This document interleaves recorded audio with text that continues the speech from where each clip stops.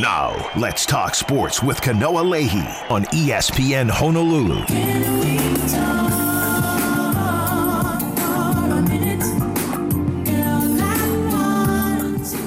What's up, everybody? Welcome. It is the Thursday edition of Let's Talk Sports. Kanoa Leahey here in the Paxa Studios in Honolulu. And my guest co-host for the day, none other than the sports director at KHON2, Robbie D. Rob DeMello, is in the house. What's up, Rob? What's up, man? How you doing today? I'm doing okay. I noticed you're on your tablet. And you usually, as we do sort of in preparing for the show, we'll go online, various sports websites, various social media platforms. You seem particularly hesitant, though, to look at your Twitter account. Why is that, Rob?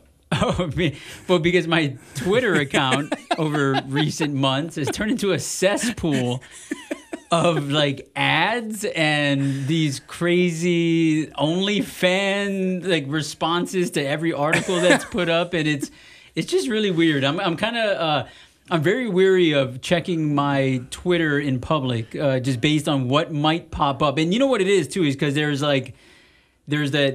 you can only the people that you follow.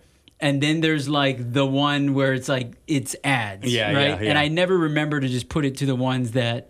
That's right. There's the For You and then the and follows. I don't know why my For You is as profanely laced as it is. I mean, it's the algorithm, Rob. I mean, it's based on what you're searching in your private time. Trust me, I'm not searching that on my Twitter. 808-296-1420 is the number. Texting at that number via the Zephyr Insurance text line. I'm so in agreement with you. Twitter, even Instagram, like it seems like all of the followers now are just like these weird bots, like these very obvious like fake accounts, friend requests on Instagram, all this stuff, except for this follow that I just recently got. This is a good one. This is Alina, and you know it's legit because her Twitter address is at Margie 4380547. So you know she's real. Yeah, those numbers mean a lot to her. And, there was already 7,645 Margies, so she had to distinguish herself somehow. Yeah, no, more power to her, and thanks for the follow. It's weird, man. Social media has gotten pretty strange out there. Thanks a lot, Elon. I know my coworker at KHON, Christian Shimabuku, warned me about when this all happened and like the Twitter thing and changed the X, and he's like, dude, this is gonna get so bad. I can see it right. I'm like, dude, don't worry, relax, man. It'll be fine. And then now I'm like, he was right. Yeah, he may have had something there.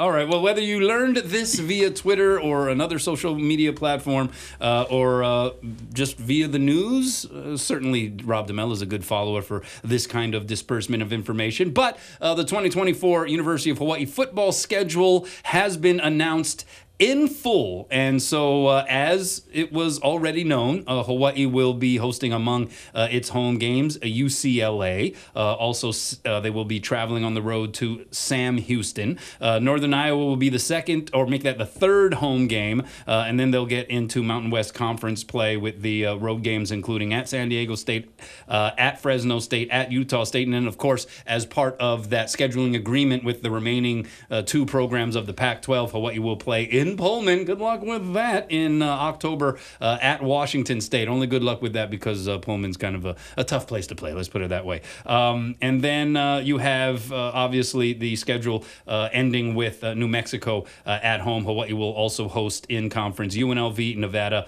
Boise State. So and it was ultimately revealed here very recently that the opener, the 12th and final game of the season that was added is Delaware State. And I think there's been some mixed reactions to that, because that means that you are adding another FCS program to the schedule. There will be two now on the docket with Delaware State and Northern Iowa. You have a schedule that is not able to reach the full level of the allotted 13 that Hawaii is allowed, right? It's the University of Hawaii or Hawaii exemption, which allows for an extra football game, an extra basketball game, just because of some of the disadvantages in terms of the geography for Hawaii. So you have now this situation, Rob, where Hawaii is playing a 12-game schedule. You got the two FCS schools on there, and the opener is Delaware State. Again, the reaction to to this news and this full schedule reveal has been a little bit mixed. What has been your judgment on the reaction here to this? I think a huge part of it is obviously the spot that was formerly held by Oregon, that game falling through, and Craig Angelis on the Craig Angelis show telling us that contract, the bones of that contract still remains. They're sort of kicking it down to where maybe they can schedule a game a few years down the road, maybe even when the stadium is open. So they haven't necessarily just ripped up that deal. And so there is hope that matchup can still remain. But it was looking for a while there like it would be Oregon and UCLA, a couple of former, as this season is going to come, Pac-12 teams, obviously of name brand quality on the schedule. Oregon no longer there. There was talk that they were trying to replace Oregon with a road game at Illinois. That fell through. And so was Delaware State. This is your full 12-game schedule. What has been the reaction that you've seen here to this announcement? Yeah, the reaction that I've gotten, that I've seen on social media or even comments that are being made to me is disappointment that the replacement to Oregon was Delaware State. Obviously, when you lose Oregon in a brand name like that, you want another brand name replacement. You know how realistic that is at this part of the season or part of the off season to try and fill that. I know that there are a few FBS teams that had open dates, but then in the meantime, between Oregon and Hawaii, trying to work out this partnership where they will not play this game, and then trying to find a replacement. Those other teams were able to link up and pair up and find opponents for each other. And Hawaii was kind of left out standing in the cold, and so had to go the route of bringing in an FCS team. Absolutely, if I had a choice between the University of Hawaii opening against an FCS team, a second FCS team, or anyone else, it would probably be anyone else. For me, I would love to see a group of 5 opponent. I love seeing the University of Hawaii go up against teams that are at their level if you already have those Power 5 opponents on the schedule. I know that I might be, not in a popular majority of that, where it's kind of just like, hey, get all the big names you can. But I really like those games where in years past where you take on a Rice or a Navy, because it's like, where are they? Where do they stack up amongst their peers in other conferences? I love those games. So I would have loved to see that, but this is what you're able to get. It's the first time, or I remember in 2007, right, was they only played 12 games. They played 2 FCS opponents.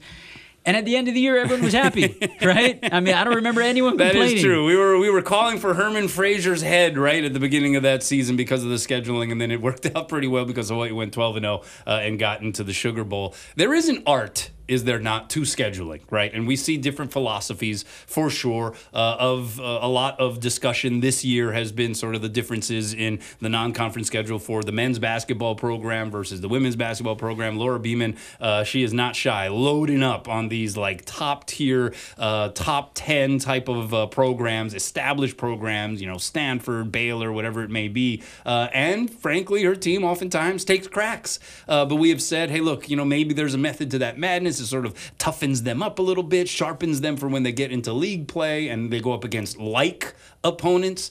And so that's basketball. It's kind of a different thing. It's a little bit of a longer schedule, obviously more games and all of that stuff. And there's an art to football as well, I would imagine, right, is the idea of you want to have brand name recognition. It's cool for the fans. There's a novelty attached to it.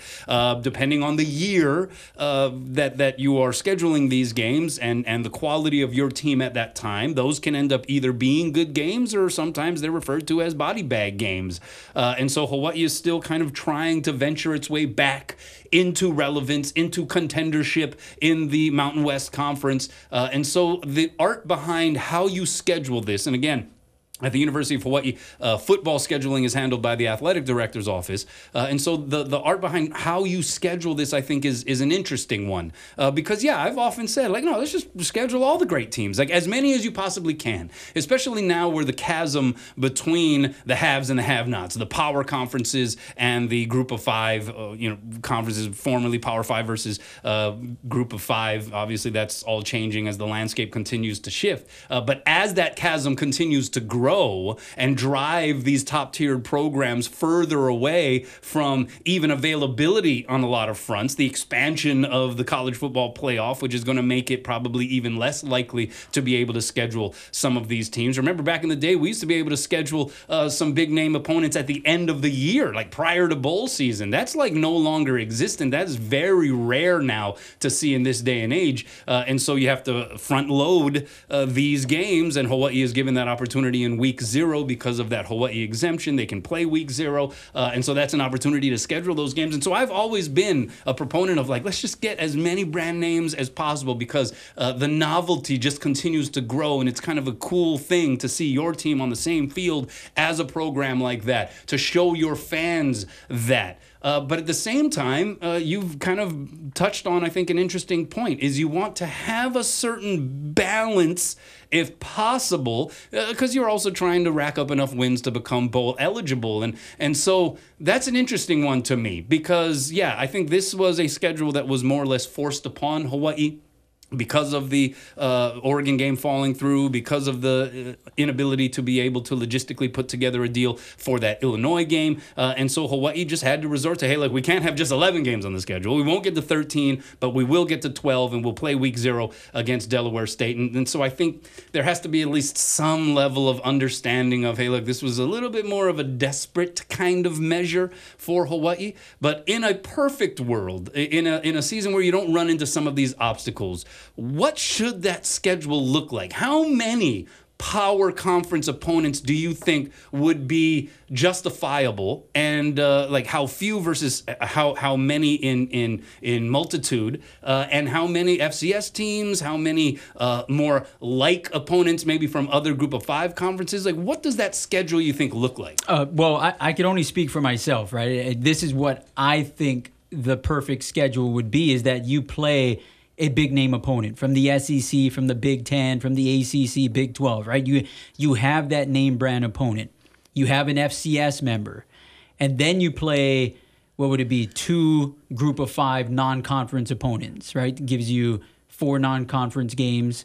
I'm going with 12 right now, because I am in the belief that the Hawaii rule, the 13, as time goes on and with the college football playoff expanded, I think it's going to be very difficult to play 13 games moving forward on a consistent basis, because other teams just don't want to, especially when you look at conferences now not being geographical.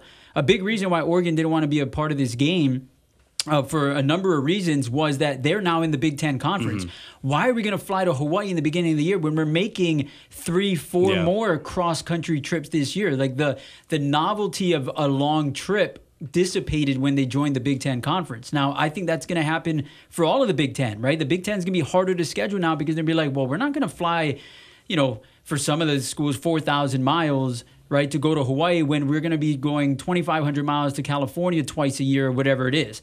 So I think that 13 games is going to be hard moving forward. So I'm going to say this as a 12. So you got your big name opponent, you got an FCS member, and you got 2 group of 5 opponents, your peers, so to speak, like a Sam Houston State, or, teams from Conference USA, teams from the Sun Belt, whatever it is. And then you have your conference schedule. To me, that's perfect. Because the other thing you got to remember, too, is that with the college football playoff now, the group of 5 has a seat at the table. The highest ranking group of 5 team to finish the year gets into the playoff.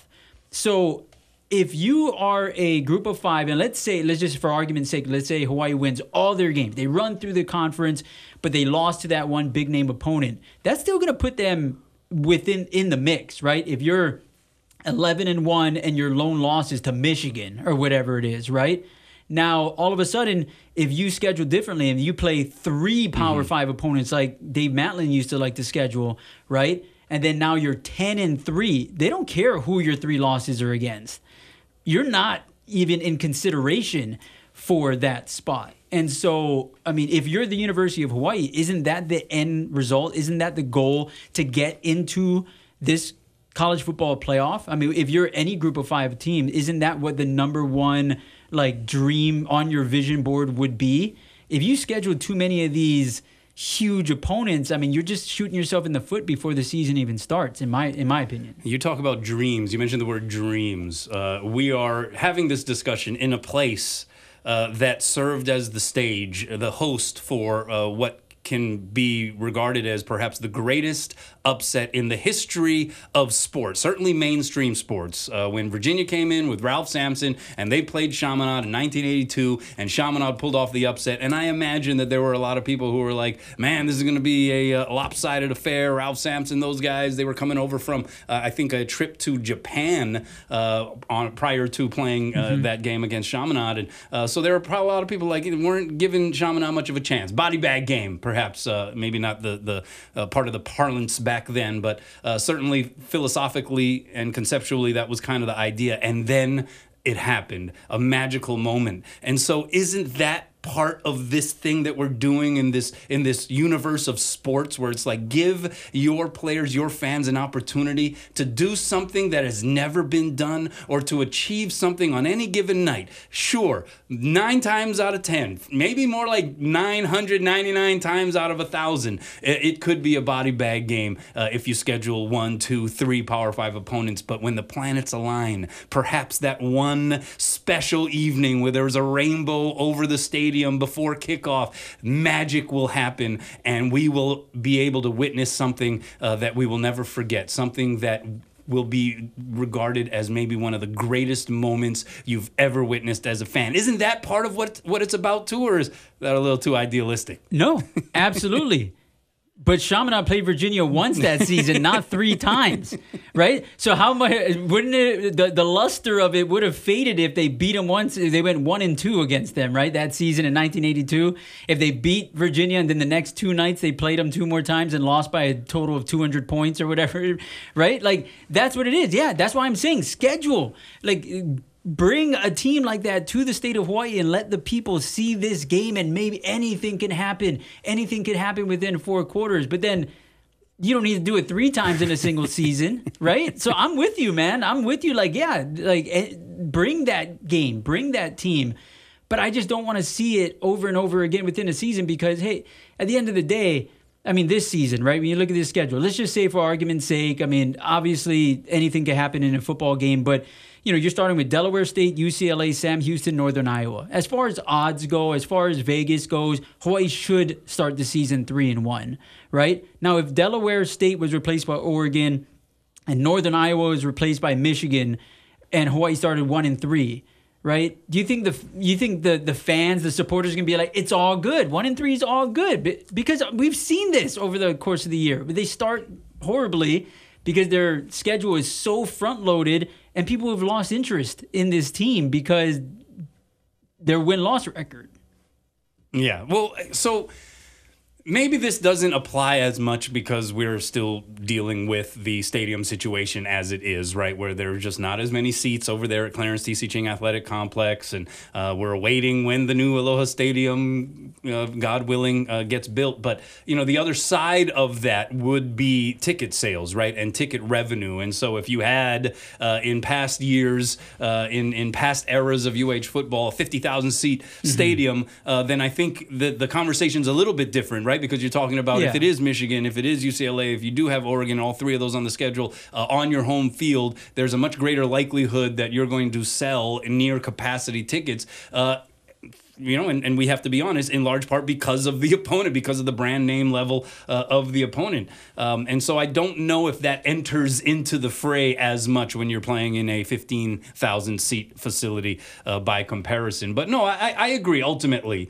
that there is an art to scheduling where you try to find that balance, weeks that can serve when you're playing an FCS opponent, perhaps as a way to work on things, get some other guys some run, confidence builder. You would hope. There are a lot of really good FCS teams out there, so I'm not trying to say that Hawaii is a guarantee against any FCS opponent. We have seen that burn the Rainbow Warriors in the past as well. But that's kind of the idea, right? Maybe a little bit of a confidence booster type of week, like opponent from another conference to, as you said, sort of measure yourself. All right, where are we here in relation to teams that are from conferences that are more like the Mountain West Conference? And yeah, maybe one, maybe two, if you possibly can, big name opponents, whether it's on the road so that you can make a little bit of a payday, or whether it's at home so that you can sell out the stadium and you can give your fans a little bit of that gift of like, hey, you get to watch this team in person on the same field as the home team. I think that that's kind of the balance you want to go for, because conference play is conference play. It is what it is.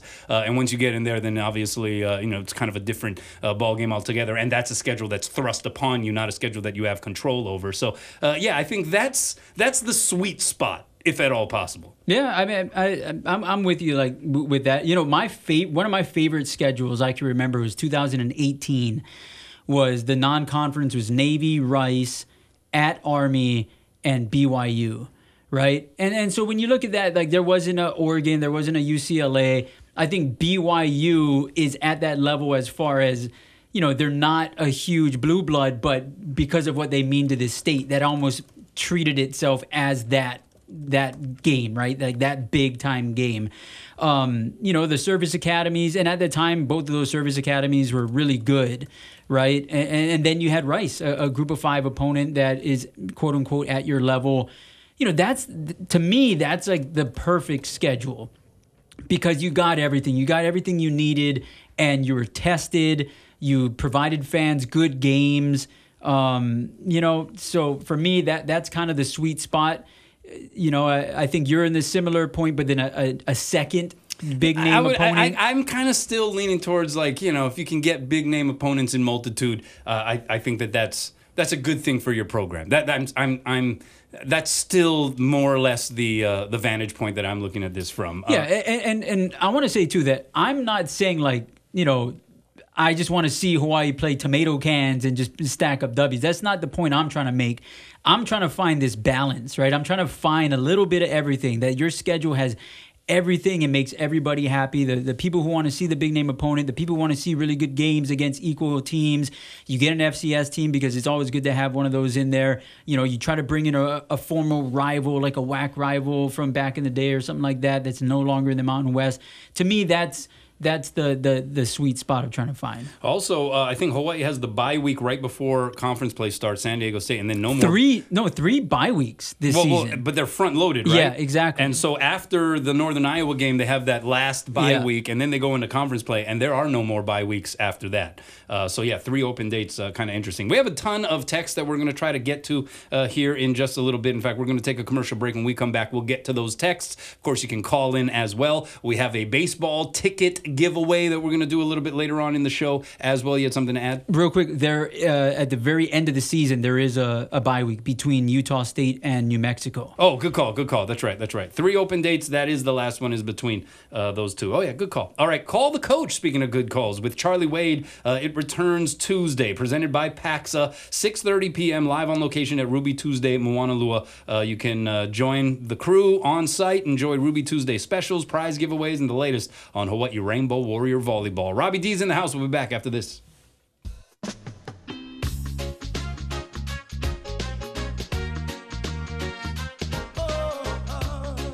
What's up? Welcome back. Let's talk sports. Kanoa Leahey along with Rob DeMello of KHON2 Sports. We're in the Paxa studios in Honolulu. 808-296-1420. The number to call. You can text in at that number via the Zephyr Insurance text line. We have some texts to get to. A lot of people chiming in on the release earlier today of the 2024 Hawaii football schedule. It starts week 0, August 24th, at home against Delaware State, the latest addition to the schedule. It will be a 12-game schedule, one short of what is allowed for Hawaii via the Hawaii exemption.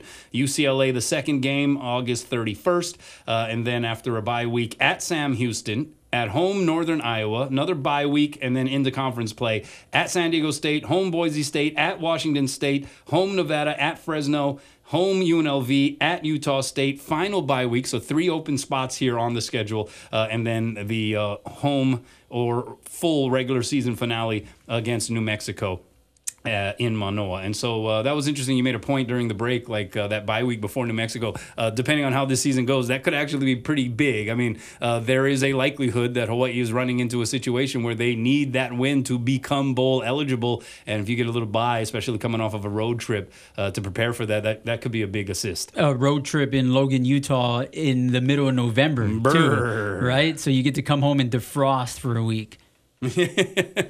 All right, let's get to some text messages, shall we? Hi, Craig, talking about Craig Angeles, should read about Florida State 2023. Strength of schedule counts. Yeah, I think generally speaking, there is definitely that. FSU was kind of, the schedule was somewhat held against them. I think it was more because of the injuries that they were facing. If they were fully healthy at the quarterback position, I think Florida State gets in. Yeah, and I mean, and if you're comparing it to Florida State and Hawaii as far as strength of schedule and what they're trying to accomplish, the University of Hawaii is not ever going to be a top 4 team in the country, right? I mean, you saw 2007, coming off of 2006 and still going undefeated, albeit not the toughest schedule ever.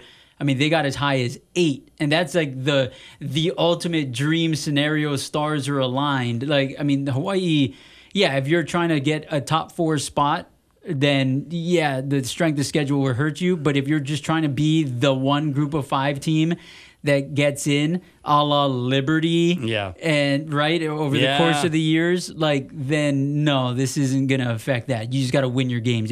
I'll tell you this right now: if Hawaii wins all their games this year, right? I mean, we're talking hypothetically. Like, they're going to be competing in the college football playoff, right? Is it going to happen? It's very, very, very, very unlikely. But this is a schedule that's good enough to do that because you have UCLA on it.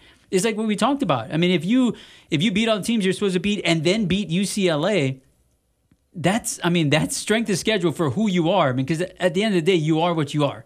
The University of Hawaii football team is a group of 5 team. This isn't a team in the Big 12 or SEC. I mean, we just have to be realistic to that. Another texter says, don't sleep on the Hornets and the Bearcats. Yeah, the Delaware State Hornets, Sam Houston Bearcats, also the Northern Iowa Panthers. Yep. Northern Iowa, always an interesting connection because Stan Sheriff, prior to his days as an AD at University of Hawaii, was an athletics director there at Northern Iowa. We are definitely making sure that we state there are no guarantees. Hawaii is not in a position as a football program in its current form to be able to look down the schedule and at any point be like, dub, that's a W. Like, they do not have that liberty for sure at hand here. And that's not even just now. Hey, 2000 Portland State, coming off of a WAC championship, sold out Aloha Stadium, got the Junior College Player of the Year, Nick Rolovich, and you got the reigning state Player of the Year, and Timmy Chang, who's going to play quarterback. It didn't matter that day. They both played.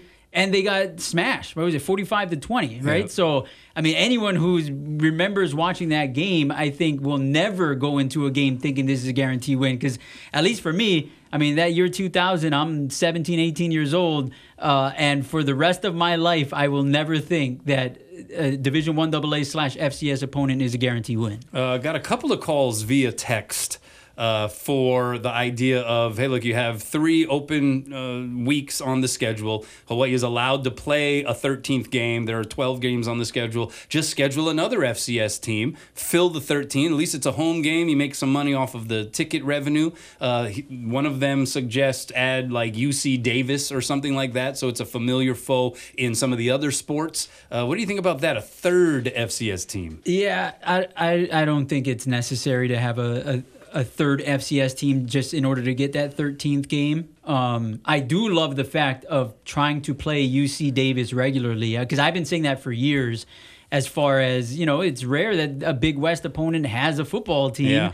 And UC Davis should be coming to town here, and that should be the FCS opponent you play every other year or whatever it is, and create a little bit of a, I don't want to use the word rivalry in football because it's teams in 2 different levels, but you have this thing going in basketball, and that's kind of been the biggest bummer with the whole WAC dissolving and joining the Mountain West is that you don't see teams year-round, and you have your indoor rivalries and then your football rivalries and all this. And I absolutely love the idea of getting UC Davis on the schedule regularly. I just wouldn't want to see it as a third FCS opponent in the schedule. We should remind people that because there are 2 FCS opponents on the schedule, only one can count towards bowl eligibility. Although there is word that the University of Hawaii is looking into possibly being able to count it. The NCAA can grant that waiver based on you being forced to schedule that opponent. So I don't know when that would be learned, but at some point in this season, we'll find out whether or not you'll be able to count both. And teams have counted 2 FCS opponents as victories, counting towards bowl games in previous years. And I want to say it happened last year with someone. I think maybe Marshall was able to count 2 FCS victories, or maybe it was 2 years ago. So it's not like it's unprecedented. This has happened before. Sure, yeah. But as the rule currently states, unless you were to get an exemption on that front, Hawaii, if they were to get both of those wins, only one of them can count towards bowl eligibility, unless they do get some kind of special exemption regarding that, which would obviously help the cause a little bit for the University of Hawaii. All right, we are up against another commercial break. When we come back, we're going to give away a bundle pair of tickets, right? This is a bundle pair, so it's like 2 tickets for each night of the baseball series. Is that right? 4 games, 4 nights, 2 tickets each night. That's amazing. That's a bundle. Yeah, Rob, I think, is going to run outside of the studio and call in to try to be the correct caller for that. That's actually pretty cool. That's a cool one, and we'll be doing that giveaway in the next segment. So Robbie D, Rob DeMello is in the house. Let's Talk Sports rolls on.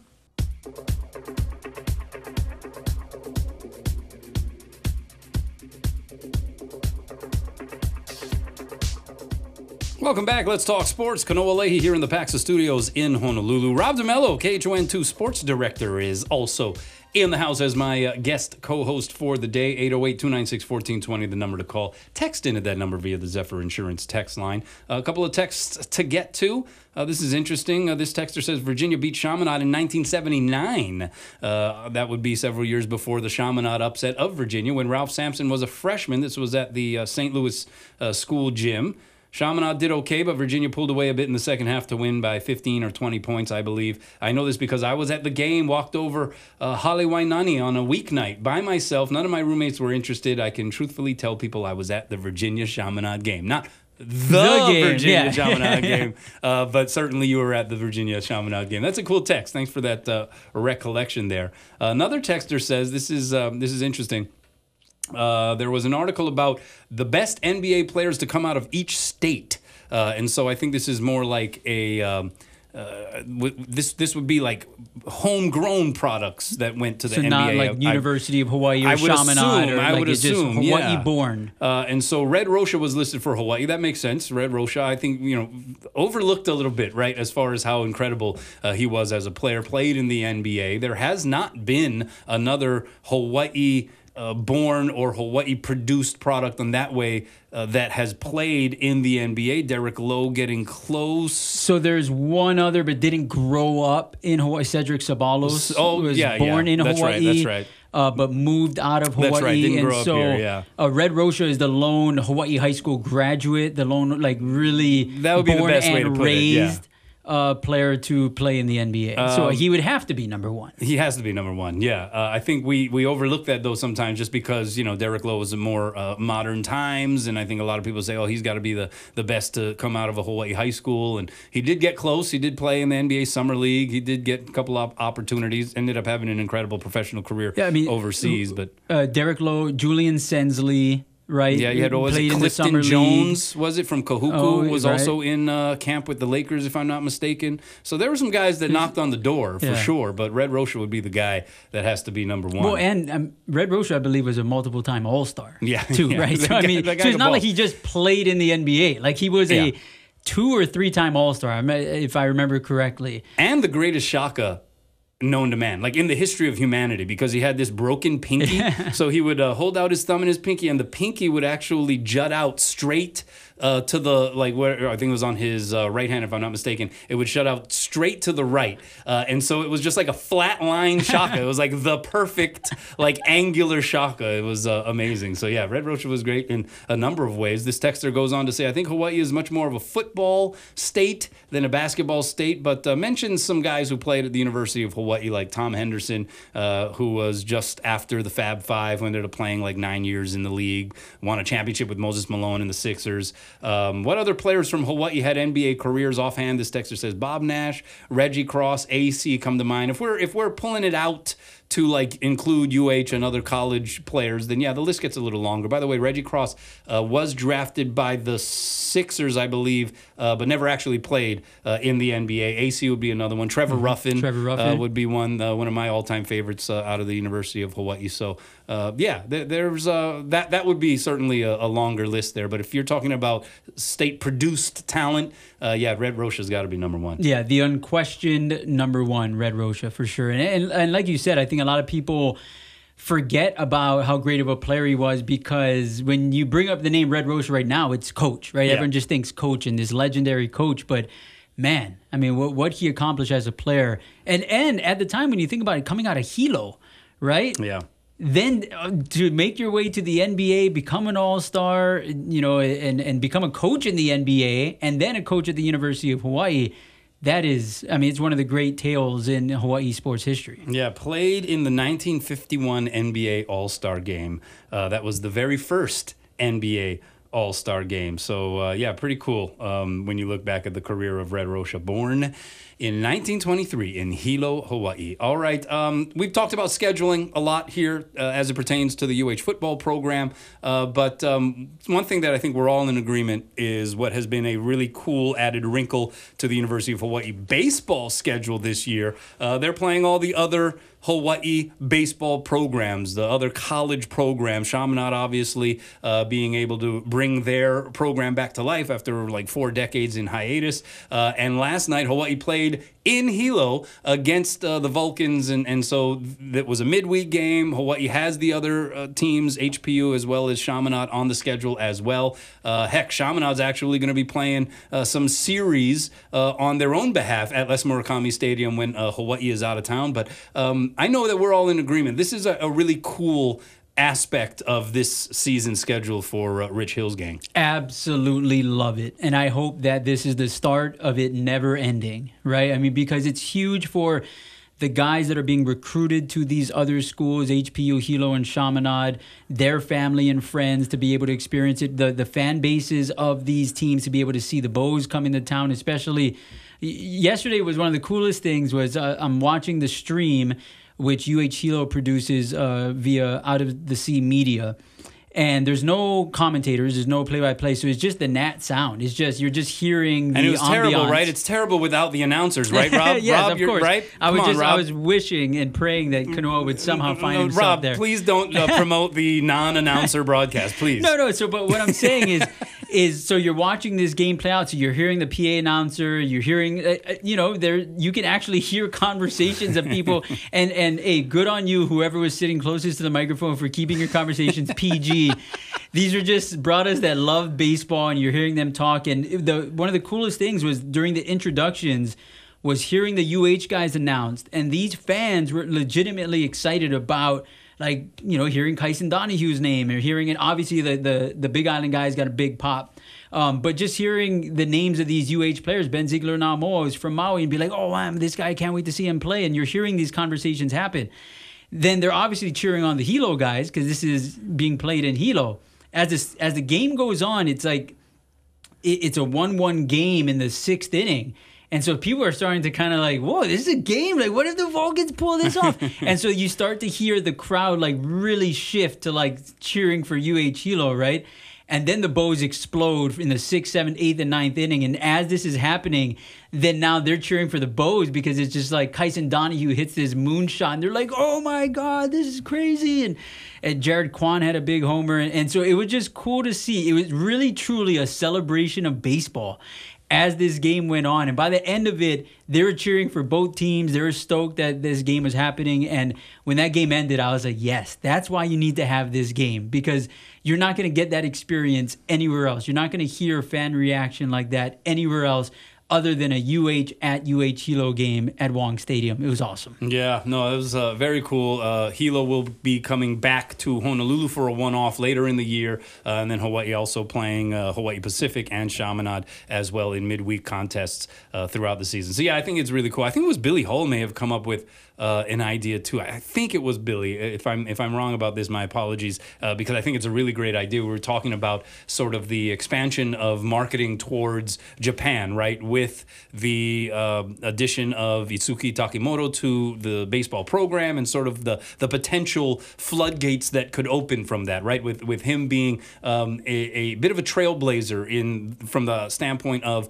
here's this highly regarded, highly hyped prospect, and in most instances in Japan, the standard pathway to United States baseball or Major League Baseball would be through the professional ranks. You would play professionally in Japan, and then you would make the crossover move as many have, in recent decades. But he's doing it a little bit differently, and now you're starting to see there was another top prospect that has committed as well to play at Stanford, I believe it is.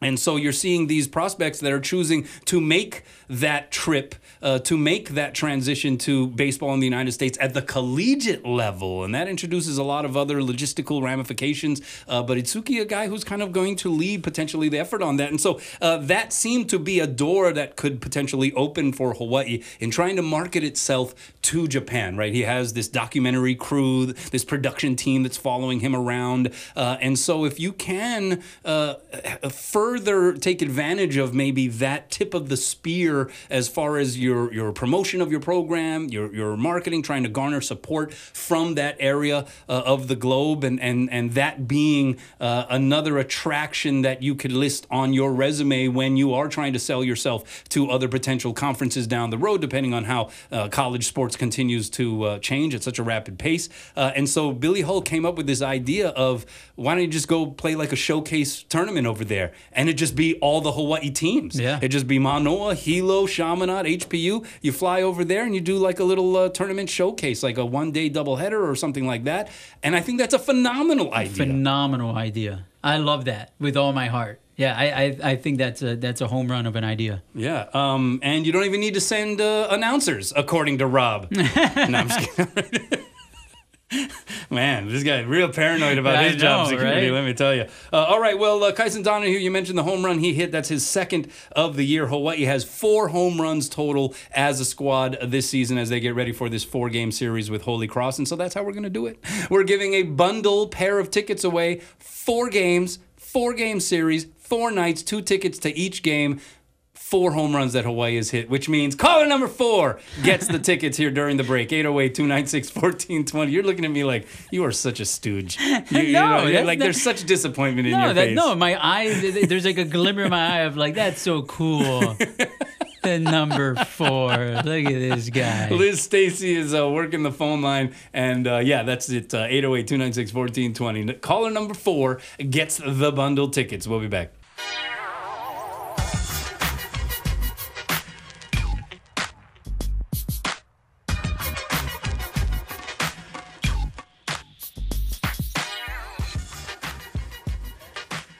All right, welcome back. Let's talk sports. Kanoa Leahey here in the Paxa Studios in Only. What are you laughing at, Rob? So, right before we go out, Liz tells us, we have a winner. And then said that the mics are hot, also letting us know that. But I thought she was saying the name of the person who won. So she's like, we have a winner. Mics are hot. Oh, Mike's. Yeah, so I thought his name was Mike Sarhat. And I was like, that's a weird name. And then I put it together and I was like, no, I'm an idiot. Sarhut. Mike Sarhut. Yeah. Yeah. Well, I don't know. What's the deal? So anyway, congratulations to Mike. No, I'm just kidding. The real winner from Kapolei is Taco. Taco from Kapolei has won the tickets, was caller number 4 to get the 4-night bundle of tickets to Rainbow Baseball. Okay, Flo from Progressive. She's still doing her thing. Bro, she's like, has there bundling been it up, any man. greater staying power from a commercial like campaign than Flo from Progressive? Yeah, I don't know. Maybe Captain Crunch. Yeah, Ronald McDonald. Even Ron Yeah, yeah. McDonald's like tossed aside already. Like Flo has outlasted Ronald. Yeah.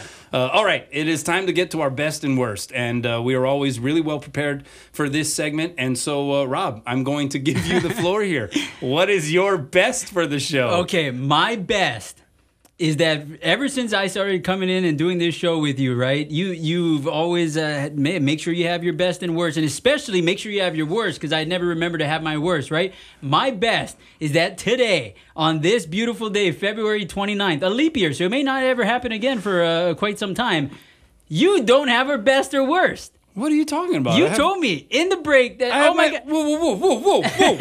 Whoa. That's my best. I am ready to pounce off of the top rope with my best right now. That you've just sir. come up with in the last 35 seconds. No, it's definitely, we are prepared. Rob, I'm a professional. You're a professional. We don't just show up to do this radio show, all right? I am not frantically Googling right now while I'm saying this to you, and I am not reading the top headline that's on ESPN.com, which says what my best is that Caitlin Clark has declared for the WNBA draft, and she's going to be the projected number one pick. Clearly, Caitlin Clark, which means we could see her in the three-point shootout, possibly All-Star Weekend against Steph Curry, perhaps Sabrina Ionescu next year. Ooh. That's my best. Well thought out. Various layers to that. Yeah, you thought of it before it was even announced. That's right, man. Yeah. Okay. So you didn't really. So you did. At least my best was an actual best. What's your worst? I don't have a worst. I was trying to come up with one as I was. That's why you could hear that I kind of made that a little longer than it needed to be. It's because I was trying to come up with a worst. I just don't have one. I'm sorry. You just didn't. You know, we don't pay you good money to not show up without a best. Do I have enough negatives in there? We don't pay you at all, Blank Rob, money, yeah, to yeah. show up and not be prepared to do a worst. That is just embarrassing. If you were to I might come up with one as you go with your worst. Oh, okay. My worst is, this is funny. Jerry Jones, the owner of the Dallas Cowboys, has been forced or commanded to undergo a paternity test. A judge has upheld a decision requiring him to do so as part of a legal dispute with a 27-year-old woman who says the billionaire is her biological father. So, Jerry Jones, that's a bit of a slippery, weird slope that you're traversing down there, buddy. You know who's happiest about this? Maury Povich. They should do it. They Right? should do it as like a Maury Povich like reunion special show, like special broadcast. Jerry Jones, paternity test, and if it comes back like negative, then he can like dance like all those other guys would dance when they would be say, like, "You're not the father." Like, whoa, they would go crazy. That's my worst, is that I don't watch Maury Povich anymore. That was like a stay home from school sick must. And it's just no longer part of my life. So that's my worst. Man, I thought your worst would be like Shohei Ohtani hitting a home run in his debut with the Dodgers. Bro, if Shohei and the Dodgers, that would be, how about that? That's just my universal worst, is that me having to watch greatness unfold in front of my eyes. And that's okay, though. The Angels have Zach Neto. Well, that's a very comedic name. Like, that's just sort of like the perfect name. Like, oh, no. Hey, Dodgers, enjoy Shohei and the other lavish riches, the embarrassment of riches talent-wise that you have on your roster, because we have Jared Neto. That's pretty good, man. That's pretty good. All right. I also am contractually obligated to remind you that you can upgrade your island style with Kahala, the original Aloha shirt since 1936. Pick one up for yourself at one of Kahala's 6 stores island-wide or at kahala.com. All right. Let's try to see if we can sneak another text or two in here before we take off. Kanoa Hawai'i baseball RPI is 99. Holy Cross is 36. Beware this weekend. I wasn't aware that Holy Cross was that high up in the RPI. They played on the road at Kansas State, nationally ranked opponent. They were able to win one of those games in extra innings. It was a 10-inning win for them. They're a little beat up, but yeah, this is an interesting program. They have no scholarships. Holy Cross does not have any baseball scholarships at the moment. I'm not sure if that's going to change, but they are a scholarship-free program, and it is a very demanding curriculum over there. It's really interesting. Going to be kind of a fun series, I think, against Holy Cross. Yeah, I mean, a road victory over a ranked opponent on a team with no scholarships, that's Chaminade, Virginia territory. Yeah, no, I mean, it's obviously a very high-caliber educational school, and so that's kind of part of the selling point. I mean, these are student athletes, like very much true, and their demands are even in some ways stricter than like Ivy League schools, because they only allow their baseball players to miss, depending on their class schedule, as many as 3 classes per season. How are they coming to Hawaii? I don't know. Their coach says it's very creative scheduling. That's how they go about it. All right, that'll do it for us. Thanks, Robbie. Been fun. We'll see you tomorrow, everybody.